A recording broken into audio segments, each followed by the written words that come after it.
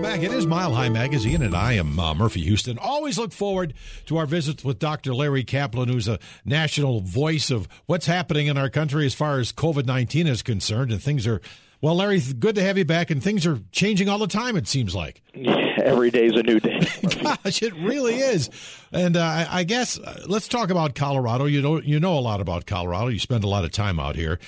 And it was, in fact, before we talked, I was just reading where it's been about 7 weeks since we've had any issues here in Colorado, and now some cases are beginning to increase. And I'm just curious, as a couple of listeners who called before we've talked, want to know about it. Maybe it's this variant thing. Does that seem to be an issue?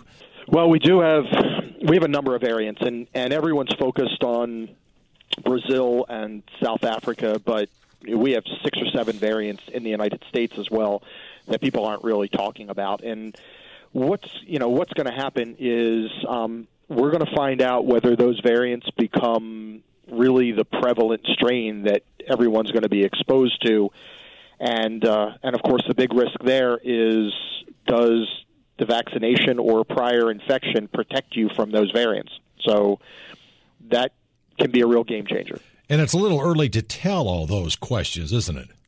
It is. Well, the problem we have is that in this country, in order for us to know what form or variant of COVID you have in particular, we would need to sequence the genetic code of that particular virus that's in you. And we are not doing very much of that in this country at all. So if you remember a year ago in March, the big concern was we don't know where it is because we're not testing for it and we're not sure about all the symptoms. So they shut the whole country down because they didn't know what to do. Right. And it turned out, there were specific areas that had exposures, other areas very little.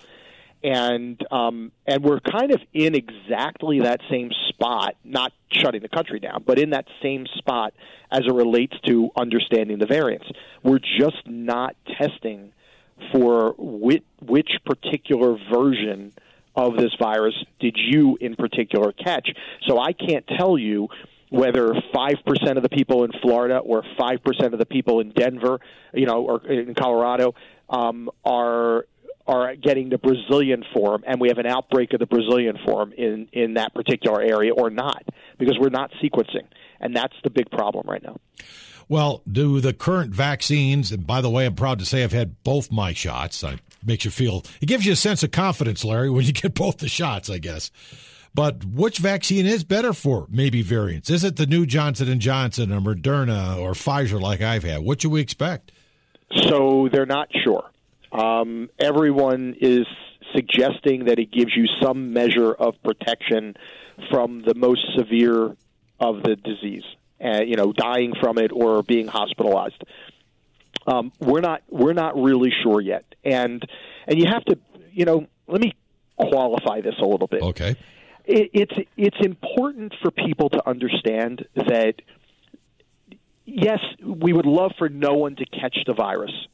That's not the goal. That's never been the goal of public health.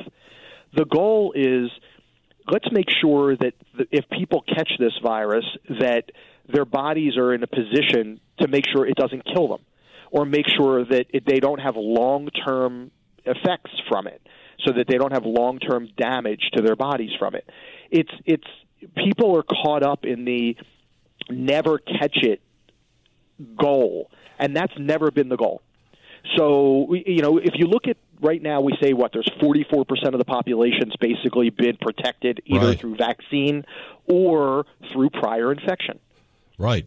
So it's not, I've not had the vaccine, but I had COVID, and I'm not getting this vaccine. You're not? I'm not. And the reason I'm not getting this vaccine is because my body's already been exposed to this version of COVID. And therefore, I have measurable protection against this version of COVID. My body recognizes it. It'll recognize it when it sees it, and it'll go after it, which is the point of a vaccine in the first place, is to get your body prepared to go after it when it first is exposed to it. When they come out with what they're going to call a booster, which will include some of these variants that I've maybe not had, then I'll go ahead and get that vaccine. Oh.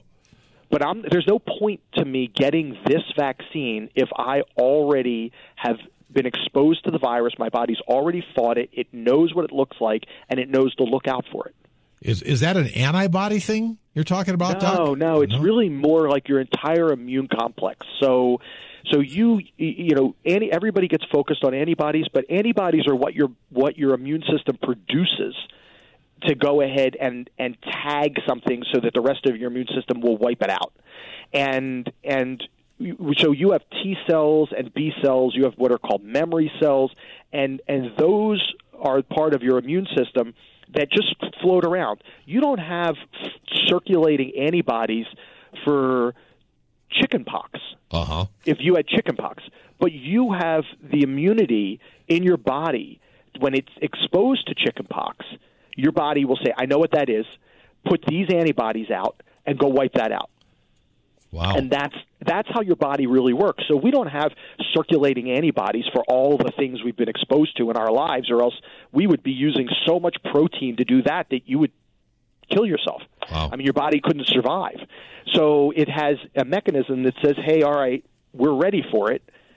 We know what to do. Turn that manufacturer on and produces it for that particular thing. Your bodies are really, really smart. Yeah, that's what I've heard. I've heard other docs such as yourself talk about that. Interesting, though. It'll be interesting to hear how that reacts for you. Not getting the vaccine, but maybe a booster if these variants get crazy. Because I don't hear any talk about that. You're the first guy I've ever heard talk about that. Yeah, because you know why? Because the government's invested in 600 million vials or doses of this particular vaccine. Right. And they want everyone to take it. So they're not gonna say, "Oh no, don't take it." But the thing that gets me is we should not be vaccinating people who have prior exposure, have had prior infection. We should be using the doses to vaccinate the people who have yet to have any exposure, because those people are still vulnerable, and we don't know how their bodies are going to react. I know how my body responded the first time, and it will be prepared to respond subsequently. So it's, if I said to you, you need a vaccine for the common cold, right? Would you go get that? Probably. Yeah, maybe not. Because why? You get the cold, you have it for 3 days, you recover, and you go on about your business. That's true. So why do I want to, go take a vaccine for something that's not really life-threatening? I don't know. I guess I equate it to a flu shot. I'm in such a habit of getting that flu shot every year. Right. I guess, I should have a shot. It helped with the flu. Now maybe it'll help with this. Yeah. But the flu, the flu kills 60 to 80,000 people every single year in this country. Correct. So it's not that the flu is innocuous. The flu is fatal to a lot of people, and people don't talk about it because it just happens every year. But that's why we have the flu shot. If we had zero flu season this year, almost nothing, and that's because people washed their hands, wore masks, social distanced, did all that stuff, and that wiped the flu out. That's true. Heck, I have not even had a cold this year because of that, I think. Well, and honestly, that may be the long trailing benefit of this particular pandemic, is that people's behaviors have now shifted on how they recognize how they can be exposed to communicable viruses and diseases. And as a result, they now have in their minds, oh, okay, this is how I stay away from that stuff.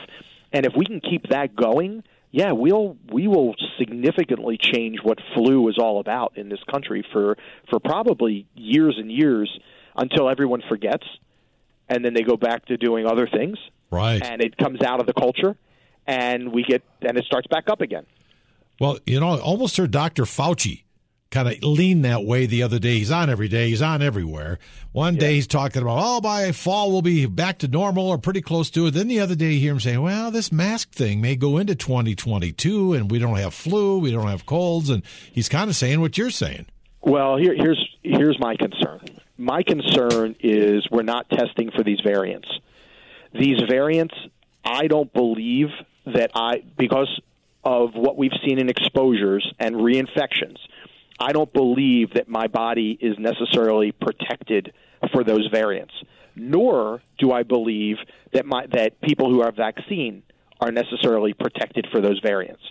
Because keep in mind, think of it like this: if the virus was a soccer ball, all right, and we have all those hexagons on a soccer ball. Sure. I think okay, so we have all these hexagons on a soccer ball, and Pfizer, Moderna, J&J, they all went and said, all right, let me grab 3 or 4 of these hexagons, and each of those hexagons are like the spike protein. So we're going to get 3 or 4 of those things, and we're going to take the DNA that makes them and put it into another virus and give it to you as a way for your body to produce it so that it makes its own immunity. And that's how the vaccine really works. Okay. So you've got this subset of 5 or 6 of those. My body was exposed to the entire soccer ball.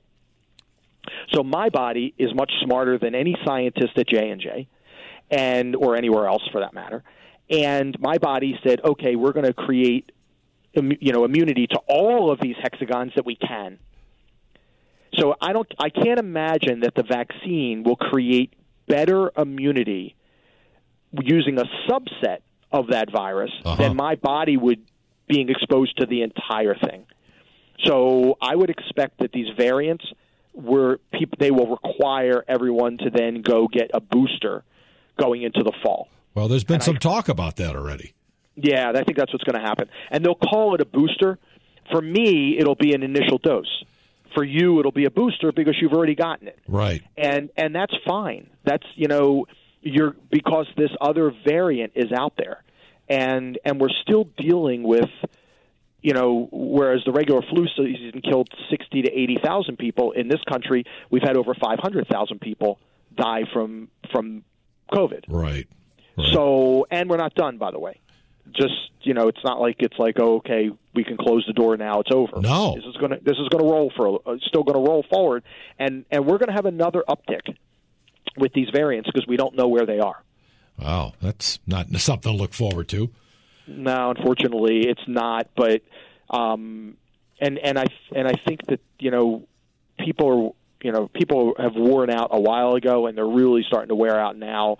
And I think some of the mental health impact of people being separated and isolated and not having sense of community, whether it's at work or at church or at school, all of that is compounding even some of the long-term effects of this. Absolutely. And really, Dr. Kaplan, before I let you go, can you update what you think about the school situation? Out here, I have 2 daughters that are teachers. They've been teaching right along, and they're teaching now. But all these other teachers and these unions are saying, the kids aren't going to be protected. How do you feel about kids going back to school? I think kids need to be in school. And I think that the risk profile associated with the children is sufficiently low that they need to be back in school. And I think that it is incumbent upon the people who are charged with educating our children to get there. And we can put into place safety measures that allow that to happen and protect the people as well. We're launching. I'm outside of Philadelphia, and I'm actually involved in launching all the testing for the teachers going back now, which is going to start actually Monday. Oh, good. So they're finally going to start, and they'll get K through 2 back, and then they'll start working their way through, but they've worked it out. And they're working on, ventilation systems and proper protections and safeguards and barriers, and then a recurring testing program for all of that faculty and staff so that we stay ahead of it and we don't find out too late that people are being exposed. But it's a good model, and it'll be successful. Many schools are back already, and I think I think we're costing a generation of kids something they can't get back easily. Right. And the long-term effects of that are really damaging, and that's scarier for me than a lot of the things that we're dealing with here. Absolutely. And you're hearing that more and more every day, too. Well, Dr. Larry Kaplan, always a pleasure to have you on every couple of months just to update things as you're on top of the ball game as far as COVID, and I do respect what you say, and we appreciate you coming on Mile High Magazine. Murphy, it's always a pleasure, my friend. Stay safe. Glad to hear you got your vaccination, and hopefully things just continue to trend in the right direction. But we have to keep our eyes in field for it. As you said, keep your eye on the ball because it's still out there. There's no doubt. And all of you, thank you for listening to Mile High Magazine. I'm Murphy Houston. Enjoy the rest of your weekend, and we'll talk to you next Sunday.